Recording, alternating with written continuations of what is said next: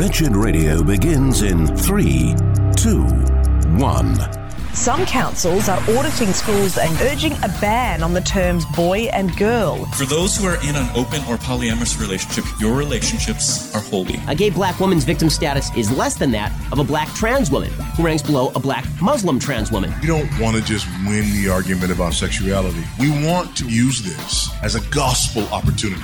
It's time for Wretched Radio with Todd Friel. Let's go talk about the book we all read. Books, you know they're dangerous. Take a look, it's in a book. So many books, so little time. Ain't that the truth? This is Wretched Radio. Why in the world is the world Fritz? That is the question most of us who observe a world that is unraveling are asking. Carl Trueman seeks to answer that question in a book titled Strange New World.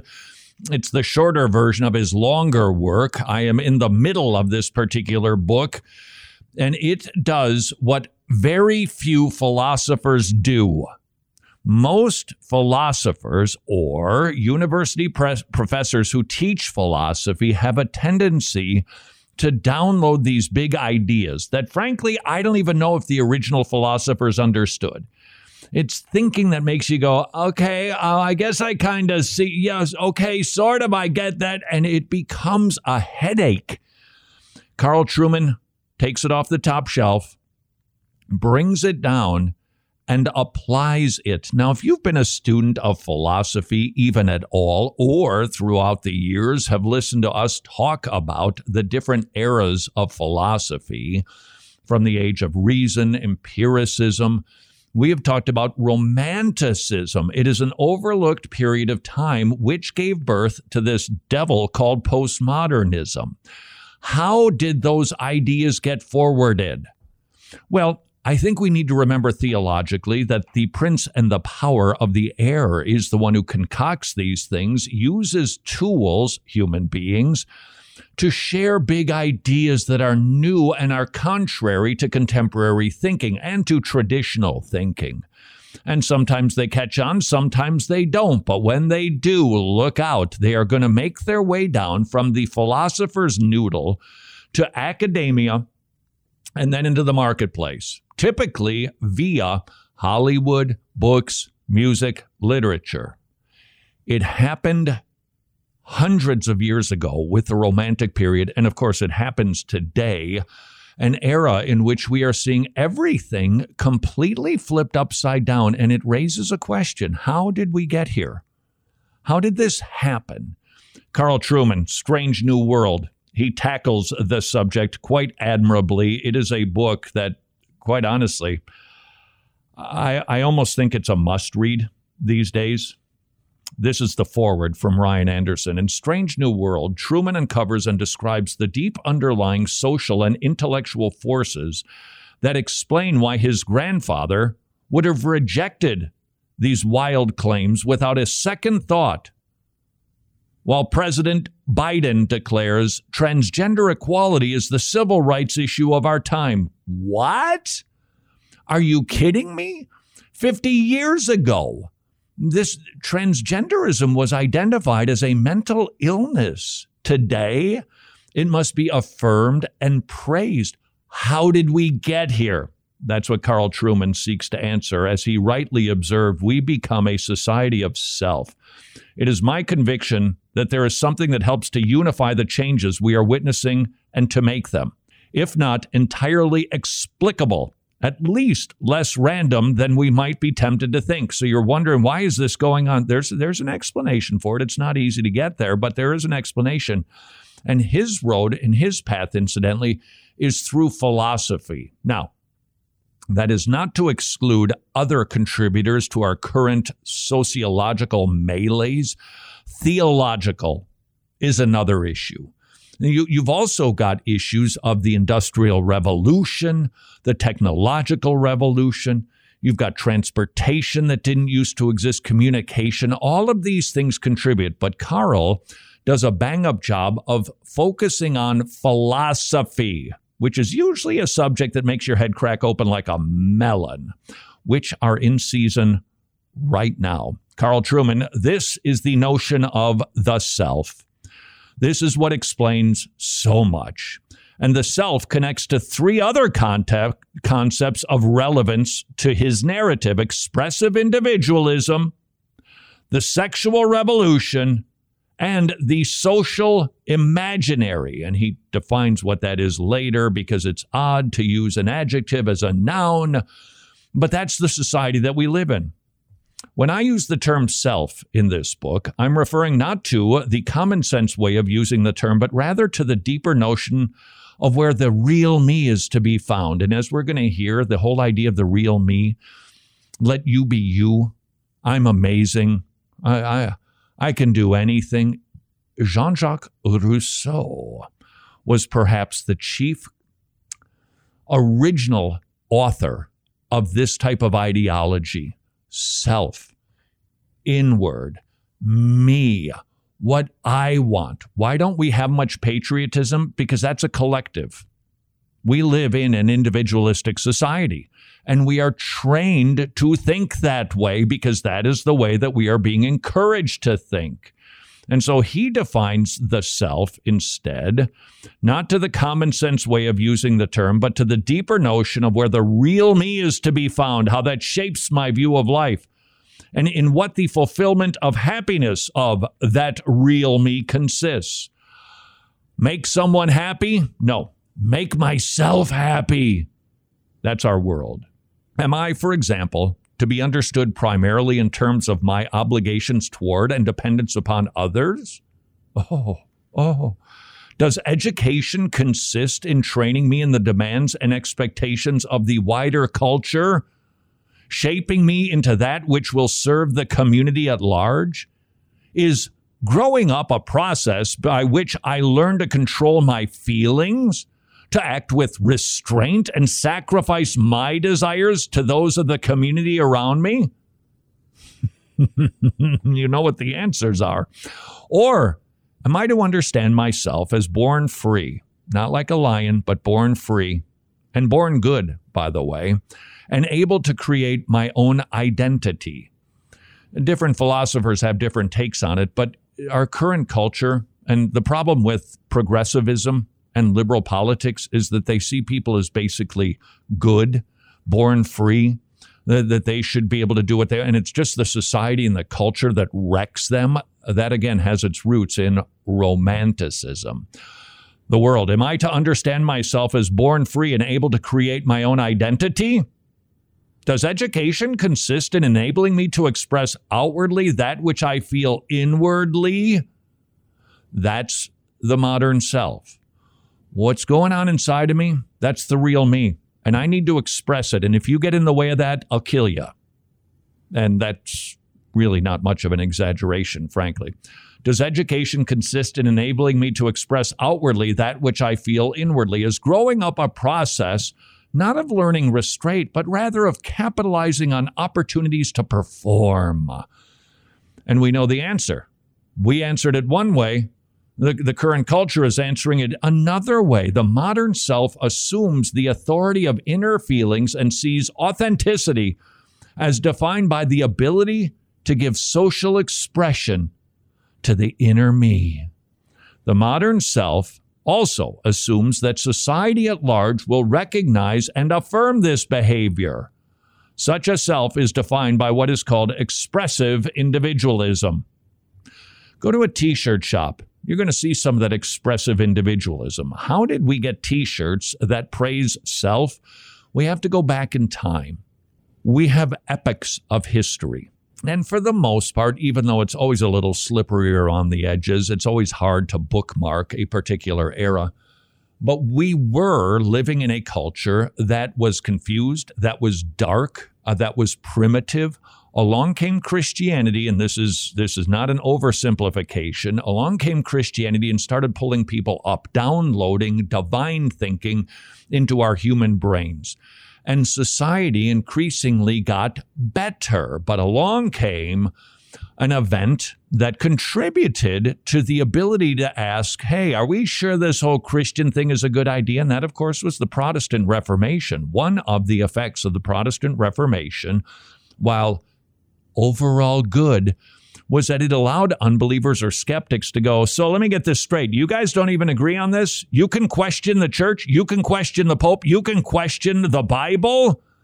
Well, then I guess we can too. And we were off to the races. It was the age of reason, the beginning of the age of self, but it really came into sharper focus during the era of Romanticism, which was in response to the era of empiricism.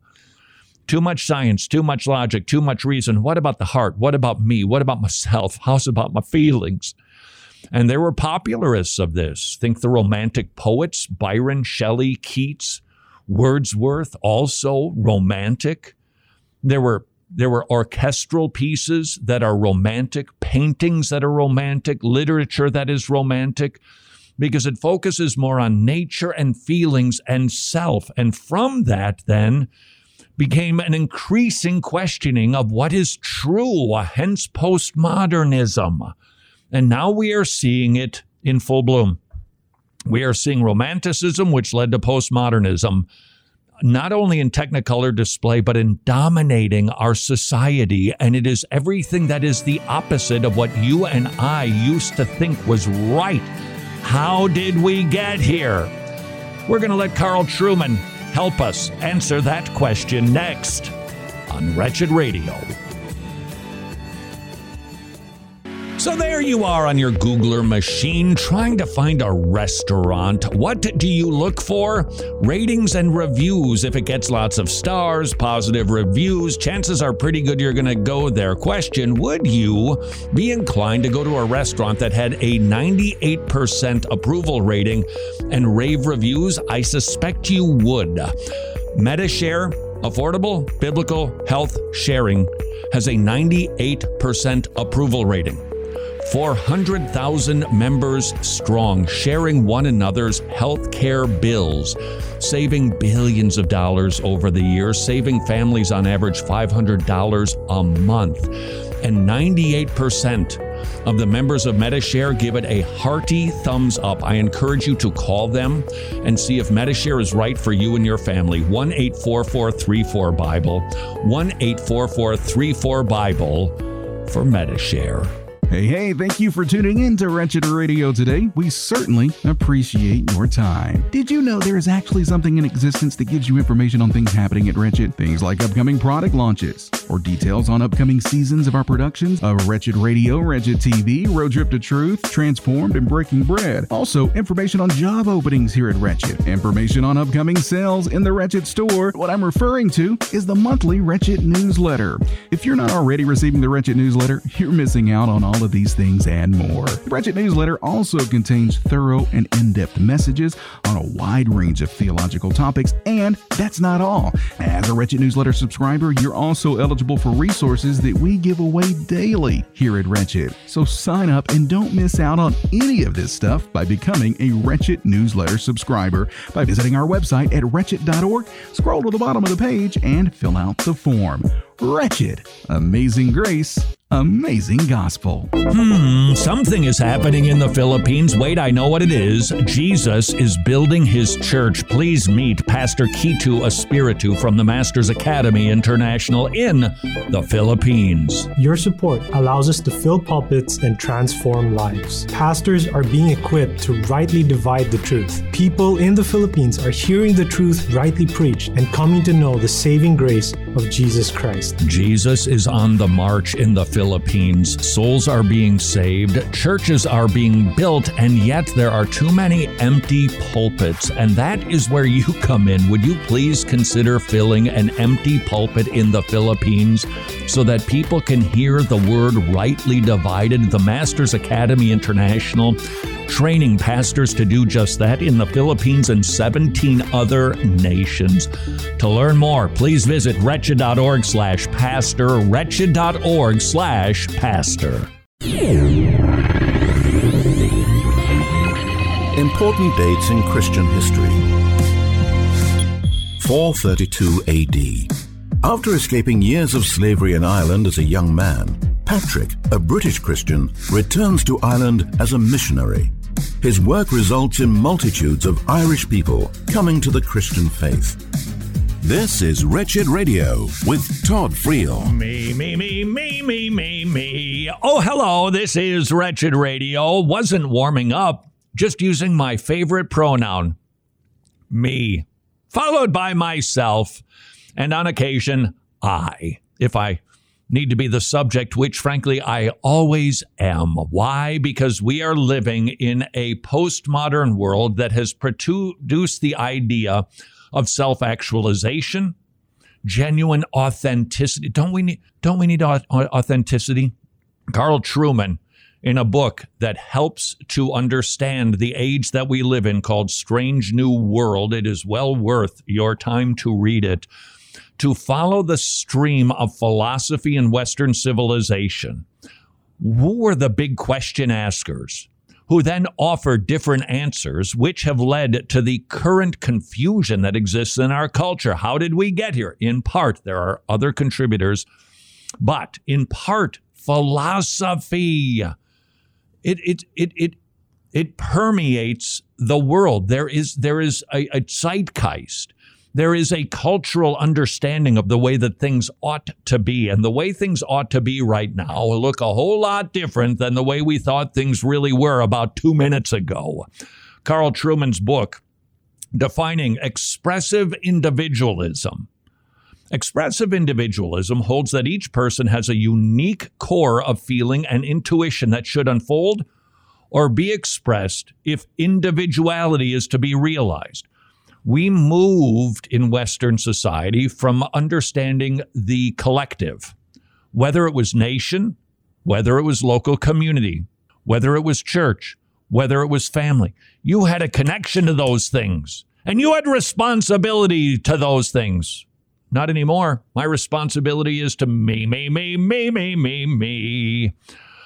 The culture of authenticity, another definition, is one where each one of us has his or her own way of realizing our humanity. And it's important to find and live out one's own, as against surrendering to conformity with a model imposed on us from outside by society or the previous generation or religious or political authority. Cast them all off. Let you be you. That's our era. Is this sounding like the world you're experiencing? The modern self is one where authenticity is achieved by acting outwardly in accordance with one's inward feelings. No wonder why we're having a national mental health crisis. Our lives aren't based on fact, but fiction. We are ones who believe in fantasies and TikTok videos.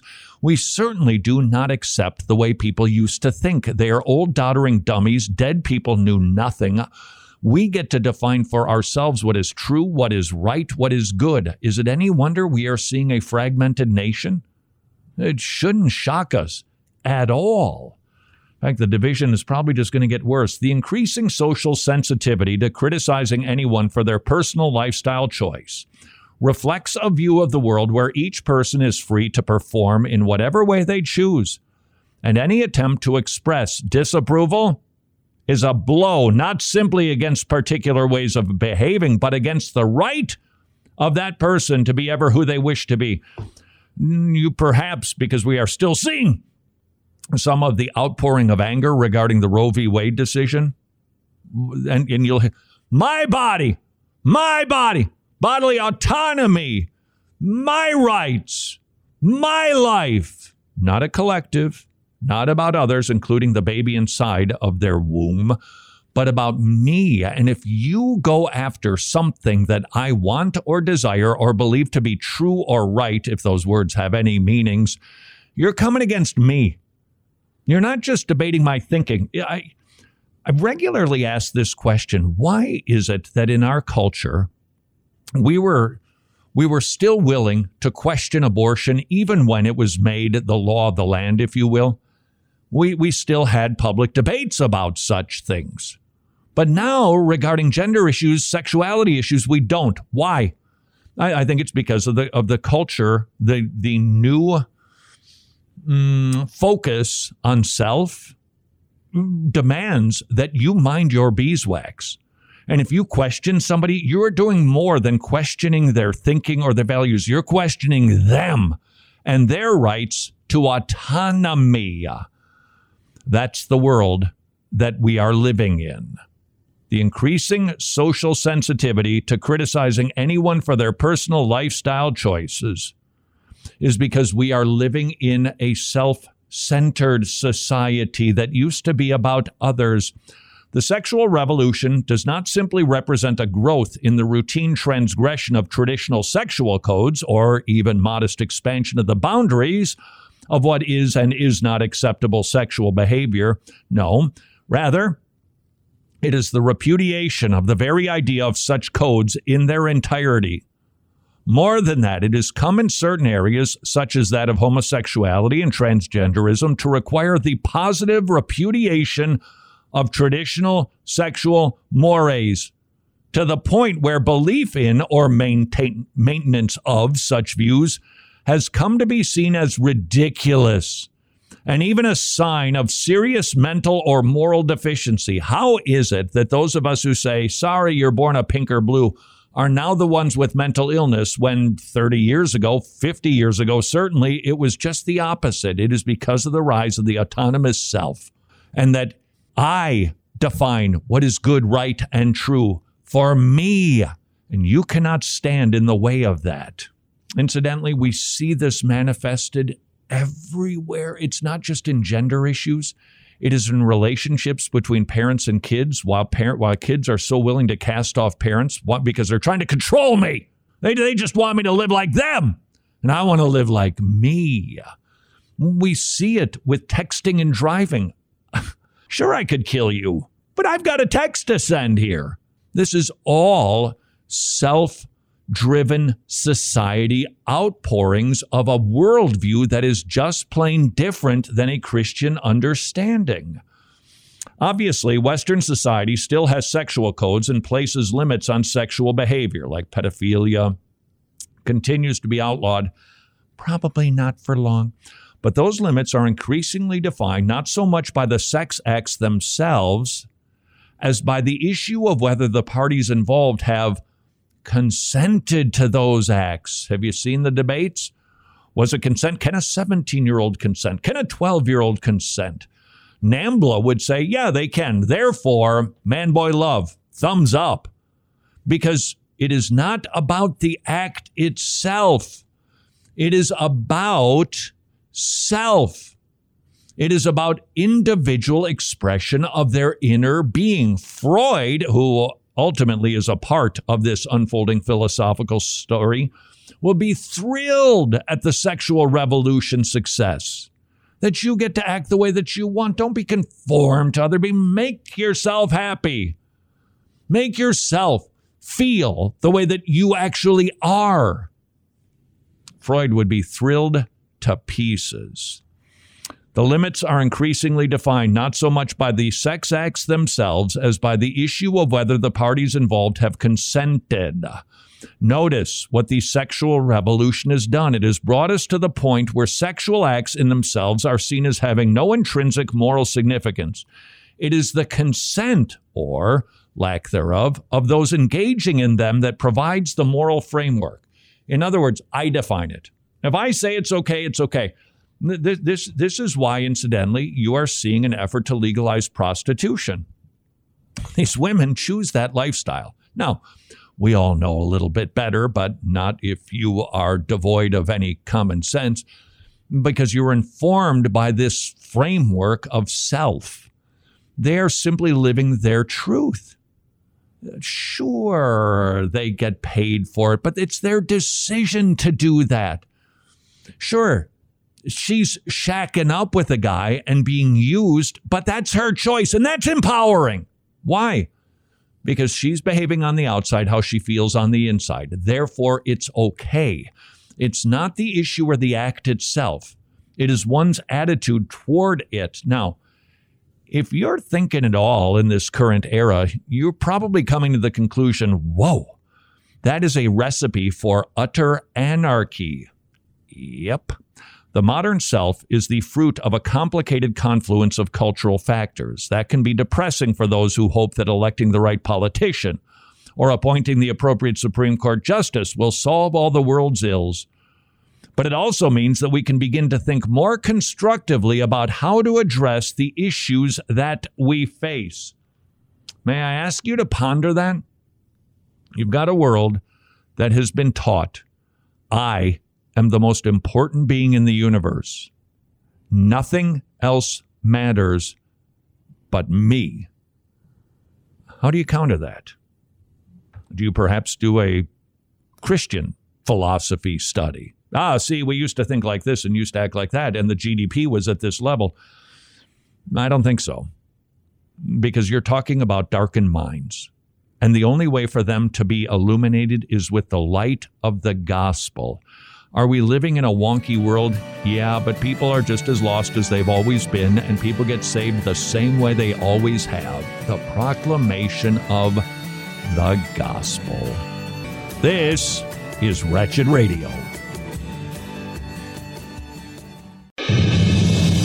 This is Wretched Radio, and I'm Jimmy Hicks. And while we're still in the midst of summer break, some parents continue trying to find things to keep their children entertained. Well, good news if you live in the Portland area. A summer camp for kids in 4th through 8th grade promises to build your child into the next Julius Caesar or Napoleon Bonaparte. Budding Roses Summer Camp. It sounds so sweet and innocent, doesn't it? And I guess it is if you're raising your child to be a supreme anarchist bent on overthrowing society, then Budding Roses Summer Camp is for you. Some days I just wonder, how long is it going to take for this entire world to wake up already? Well, not much longer, it seems, for some woke-tivists, if they get their way.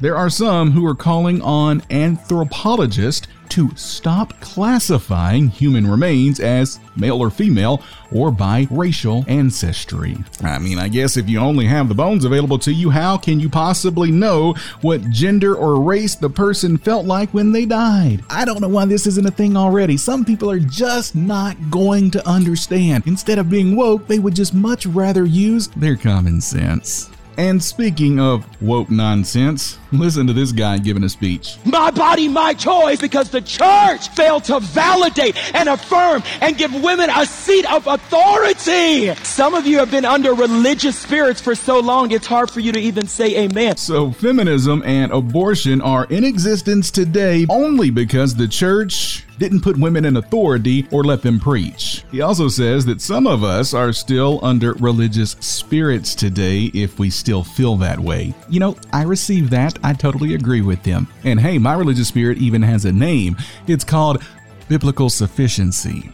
So, Norway is pretty nutty right now. I told you some weeks back about a feminist who came under fire for making the claim that men can't be lesbians. Christina Ellingson is her name, and now after an apparent investigation, there are other comments that have been uncovered that she made, like men can't be mothers, or men can't be women in general. And for those comments that are being called hate speech, she faces 3 years in prison. In Norway, apparently telling the truth is hate speech that will land you in prison. It must be an incredibly pleasant place to live. Well, a pro-life Christian who was fired by Southwest Airlines for expressing her constitutionally protected views has been awarded $5.1 million in a lawsuit against the airline. It's been a long road for Charlene Carter. She was fired in 2017 by Southwest because she spoke against union member dues being used for pro-abortion things. And so she was fired, but now justice some 5 years later has been served. More Wretched Radio is straight ahead. I'm Jimmy Hicks. Lexicon. Faith is not a force we harness or a feeling we get. True biblical faith consists of 3 things: knowledge of the truth, agreement with the truth, and a trust in the true God. There is no power in faith itself. The power is in the one we put our faith in. Are you trusting in Christ or in something that cannot deliver?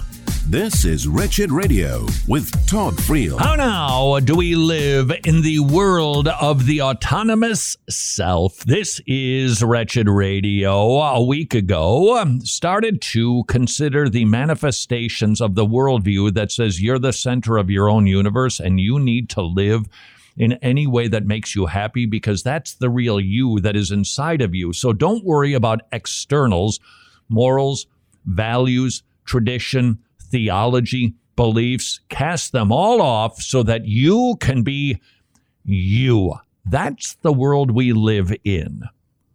It's not unique.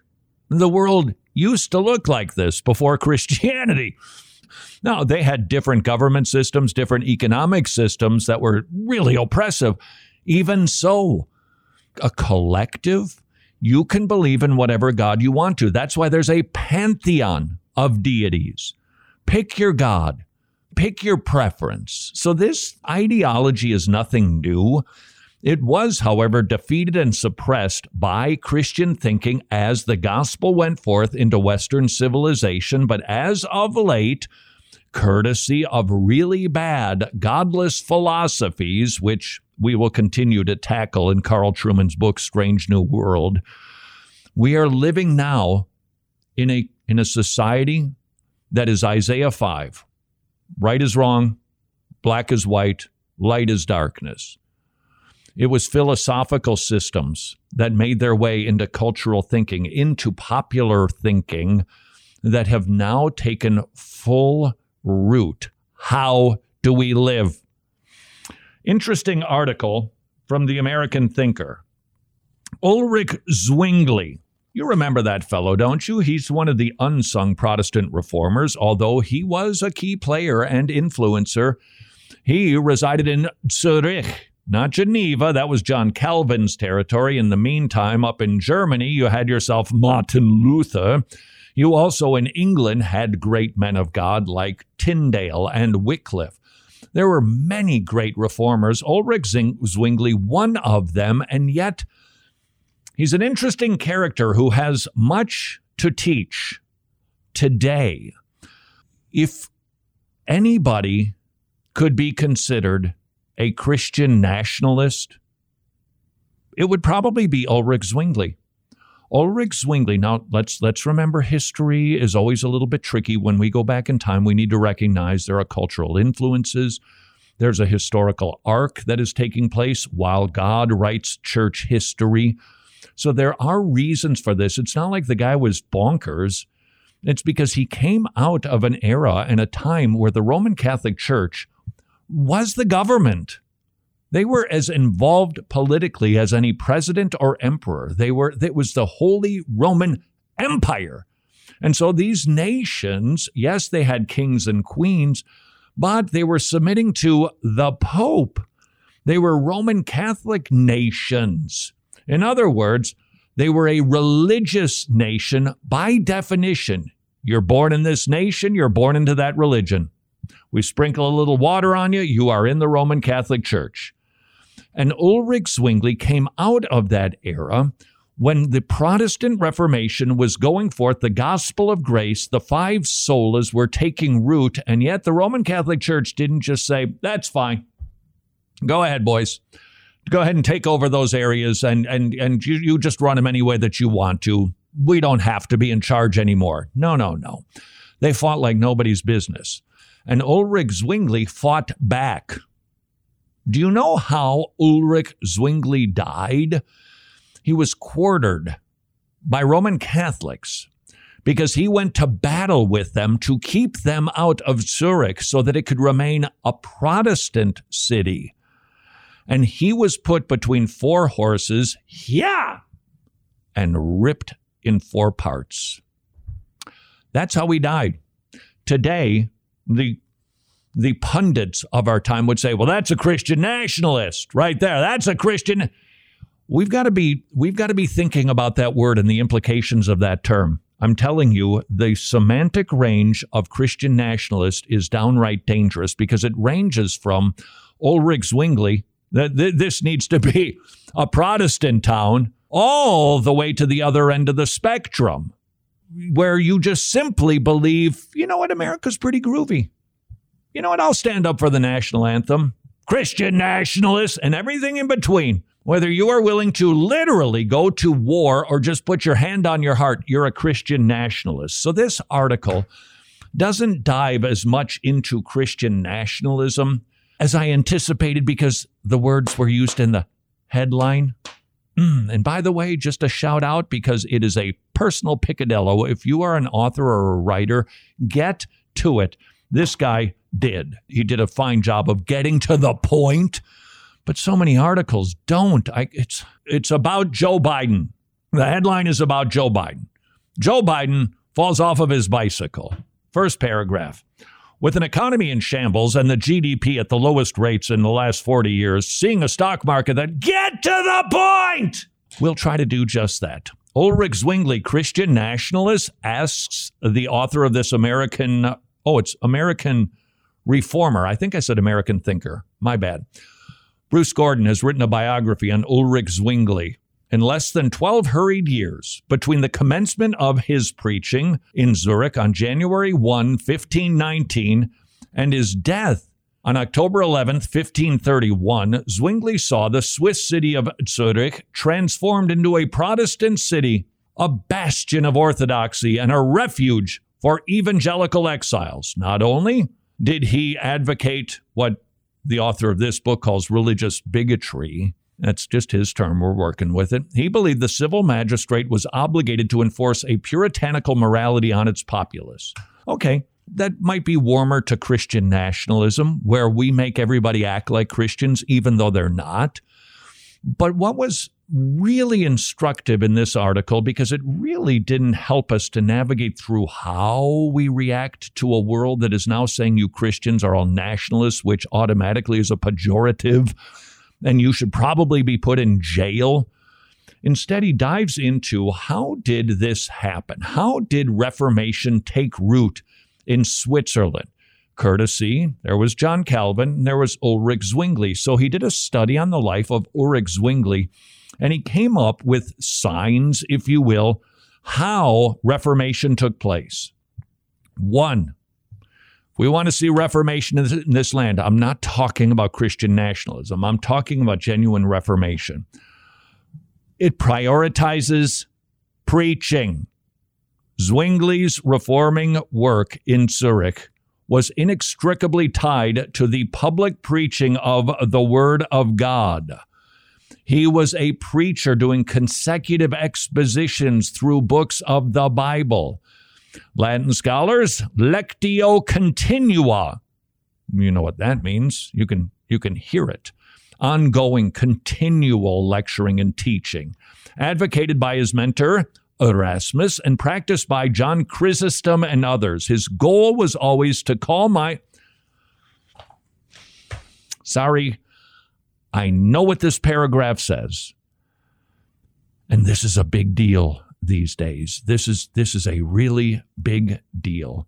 His goal in preaching was always to, quote, call my flock absolutely away as far as I can from hope in any created being to the one true God and Jesus, his only begotten Son, our Lord. Do you deliver preaching like that, sir? Or does Jesus tend to be an add-on? Get tacked on the end because, oops, I haven't mentioned Jesus yet. Because even though you've been expositing and doing lectio continua, you are not pointing your people to Christ. Question, are you sitting under preaching that points you to Jesus? What caused Reformation in Switzerland was a preaching that didn't just teach. It was a preaching that pointed and stirred and moved people to love Jesus more. I was just with Dr. Dale Johnson. I sure hope he doesn't mind me saying this publicly. I think we were having dinner, and it involved a lot of olives. It wasn't at the Olive Garden. We had a plate of olives. You either love them or you hate them. I happen to love them. So we're enjoying this meal, and he was talking about when he got saved. that it had something to do with being that he was like at a Mormon. They were using the campus. He was a baseball player, so they were using the baseball field on a Mormon university, and he used it to witness to people, Mormons specifically. And he said, God so stirred my heart for concern for them, and he said this, and it wasn't sissy sounding, it wasn't feminized and gloppy. He said, and my love for Jesus just went off the charts. That's what preaching should do. We don't want to be Christian nationalists, forcing people to believe in Christian values. That does them very little good, certainly no good for eternity. Instead, if we want to see reformation in our time, we need preaching, but not just any preaching. It should be expositional, but it should point people to Jesus. This is Wretched Radio. Thanks to our partners, we were able to create channels of food supplies from neighboring countries of Moldova and Romania. Over 45 tons of non-perishable food supplies were brought in and delivered to thousands of people across small towns and cities that suffered from the war. That is our dear brother Max from the Tomorrow Clubs in Ukraine, continuing to preach the gospel, opening up kids' clubs where they can, and because of the war, providing resources, providing food and shelter and prayer, and of course, the gospel to people who are in need. If you have never considered supporting Tomorrow Clubs, this might be the right time. You are needed in Ukraine. Tomorrow Clubs will do the work. They will take care of the distribution. They just need the resources. Would you please consider providing them? tomorrowclubs.org/wretched.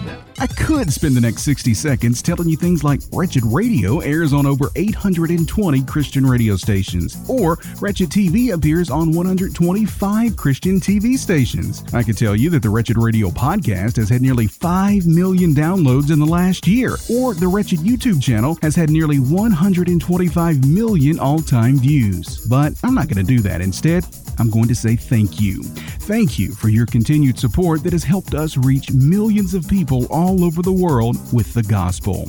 Wretched Radio and TV, Road Trip to Truth, and our newest production, Transformed, are all possible because of the support of our gospel partners. If you're not a gospel partner, would you please prayerfully consider becoming one?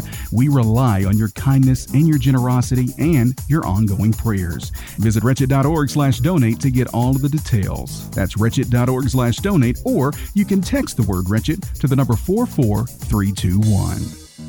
The war for life is not over. The war for life has just begun. Dan Steiner from preborn.org/wretched. Our partner clinic in Buffalo, New York is firebombed. A clinic in Longmont, Colorado also was burned. And so this is the essence of who we are as Christians. We war not against flesh and blood. The implication is that we are, in fact, at war, and we are. The war for life rages on, state by state, city by city, block by block, woman by woman. Would you please consider supporting preborn.org/wretched, providing free ultrasound, providing counseling, providing parental training, providing Similac, providing clothes, providing diapers, and offering them the good news of the gospel. We are at war for life. Please consider supporting preborn.org/wretched.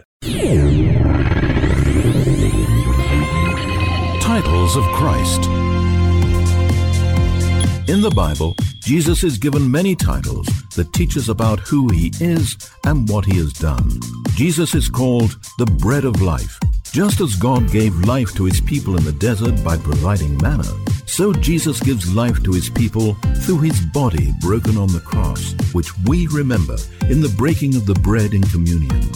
This is Wretched Radio with Todd Friel. Would you like to see autonomous selves changed? This is a Wretched Radio, living in an era where all that matters is me. How do we break through? How do we tear down these strongholds that have been built over centuries that have led us to conclude We don't care about history, tradition, values, morals, theology, teaching. None of it matters. What matters is that I am able to express myself. How are you going to fix that? I think the answer is found in an article that was focusing a bit on Ulrich Zwingli potentially being what we would call today a Christian nationalist, because he did try to make sure that everybody in his... There was an... in Switzerland, they are called, not fiefdoms, not territories. There's some sort of Swiss name for it. In his area, Bruchstein, that's it. It's called Bruchsteins. I'm making that up, but... Sounds right to me. I didn't think most people are speaking fluent Swiss these days. Ulrich Zwingli, he did want it to be a Christian-run territory. Oh, it's a realm, it's a regency, it's a state, territory, something. He wanted it to be run in a Christian fashion. That could rightly define what Christian nationalism actually is. It's far more than patriotism. It's far more than believing in American exceptionalism. It would be an imposing of religious values onto people who don't believe them. Ulrich Zwingli seemed to dig that. That's not the focus, however, of an article from American Reformer, which did a study on the life of Ulrich Zwingli based on a book by Bruce Gordon. This Protestant reformer can teach us much about Reformation. Setting Christian nationalism aside, how did the gospel catch on? How did more and more people voluntarily submit to the rule of King Jesus? And he cites a number of key contributors to cultural reformation. And these are indicators of what we need today if we want to see these strongholds of postmodernism torn down and lickety-split fast. Number one, Ulrich Zwingli preached continually. So did Calvin. So did Luther. These guys weren't just busy sending screeds to the Pope. They were students, they were studiers who preached the word constantly. I can't remember the number, I'm sure Steve Lawson could. John Calvin preached like 8 or 12 times a week. A week! And interestingly, not a ton of sermon prep went into those homilies. Why? Because he knew his Bible that well. He was also exceptional, even so. There was a whole lot of preaching going on, and so too did Ulrich Zwingli spend a lot of time in the pulpit, but he didn't just preach. Listen to this description. His goal in preaching was to call my flock absolutely away as far as I can from hope in any created being to the one true God and Jesus, his only begotten Son. While he was not afraid to denounce injustice or make passionate appeals for social change, the heartbeat of Zwingli's preaching was, this might surprise you, joy in Christ. Don't know if you've read more of the Puritans than just their rather fiery stuff. The Puritans wrote books on the subject of having joy in Jesus, and we have so much to learn from them. How they went about the business of just talking about the joy of Jesus. I was just listening to a Paul Washer podcast. They're not very long, about 12, 15 minutes long. And he was quoting a dead Puritan that I didn't know. But he was talking about preaching that stirs, that moves, that brings about joy, that if I simply, I'm paraphrasing, the writer said, if I simply put pen to paper, then I have some literature. But if my subject matter is Jesus, then I'm doing something important and transcendent, because I am pointing you, dear reader, to the one who is worthy of our constant consideration. This is not an unusual way for old dead guys to preach. They did preach about joy in Jesus, and I don't see a lot of that these days. I really don't. I see a lot of really fine preaching. I actually listened to a sermon just the other day from he's not yet a Master Sem grad. And he tackled the text beautifully. And he wove Jesus throughout the fabric of his exposition. I was so thrilled. I was like, dude, way to go, man. It's not just, and if you're here today and you don't know Jesus Christ, you don't know what you're missing. So with every eye closed and every head bowed, no, the joy that is in Jesus Christ. That was the focus of Ulrich Zwingli's preaching, which contributed to genuine societal reformation. Why? Because reformation isn't overthrowing a government. Christian reformation is that people's hearts are transformed, that they are renewed in their thinking because their believing has been changed by God himself through the proclamation of the word. If we want to see this nation change, haven't we learned yet it takes time to really change a nation? If you wonder, how is it that we got here where we are now thinking that up is down and down is up? It didn't happen overnight. It took effort. And if we want to see reformation, Christian reformation, we want to see souls saved. It means preaching about the joy of Jesus. No contemporary reformer spoke so frequently and fervently about the joy of a Christian. Zwingli said, all our work who preach the gospel consists only in preaching how we find the assurance of our salvation in the death of the living Son of God. No wonder why we have so many people wondering if they're saved. Zwingli focused on that. Your salvation is outside of you. Look to Christ. Your feelings are virtually irrelevant. Doesn't matter. Look to Jesus. Look at the one who died on the cross. Look at the one who rose from the grave. Look at the one who ascended into heaven. Look at the one who is seated at the right hand of the Father. He's your hope. He's your salvation, and he's trustworthy. He's never lied. By the way, he can't. Trust Jesus, not your feelings, not yourself. I wonder if that's why we see so many people lacking assurance today. To the degree the Reformation of Zurich was successful, its success began with and was sustained by the preaching of the word. Number 2, Reformation demands patience. We've got to take a long view in this. Patience is the logical posture of every zealous reformer. Maybe we should use the word evangelist. If Zwingli had unloaded all his convictions during his first sermon, denouncing everything that was wrong with Zurich and everything that needed to change, he would not have lasted long. Patience meant prioritizing certain principles of Scripture and proceeding persistently, but only insofar as the word would support it. So we must be patient too. He did not crash all of the icons day one. He gave it time. For many, his patience looked like compromise. By the way, if you haven't seen my Breaking Bread episode with Daryl Harrison, you should. One of his finer points was that we learn to lose arguments, not that we give the argument up or that we say, no, you're okay, I've changed my mind, you're right, I'm wrong. No, you just don't fight. You don't engage. You don't have to win that battle. Win the war. Ulrich Zwingli sometimes looked like a compromiser. His fiercest local detractors were not the Catholic sympathizing residents of Zurich who opposed evangelical reforms, but the rural preachers, iconoclast pacifists, and Anabaptists who insisted on a complete and immediate reformation of the church without delay. Pastor, be patient. Christian, let's be patient. You're not going to see the world change on a dime. It doesn't work that way. All you can do is affect those around you. Preach the gospel. Point them to Jesus. Number 3, reformation requires friendships. No man is an island. No reformer ever succeeded alone. It's a shame that so much division is taking place these days inside of conservative Christianity. We do need one another. We do need the support of one another. We don't need to agree on every single secondary subject.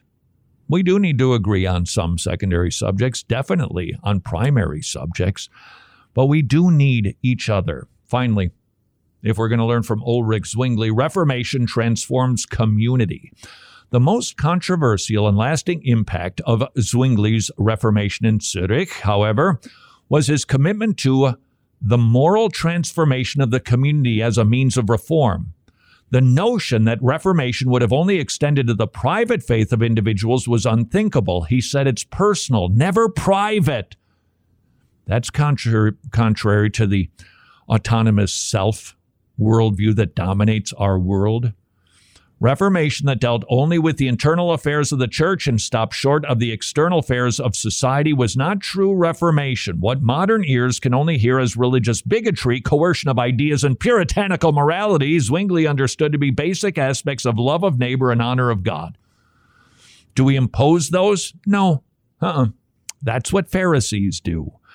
But if we want to see Reformation that starts on the inside and then works its way out, we need to preach the Word, and specifically pointing to the Word Himself. And until tomorrow, go serve your King.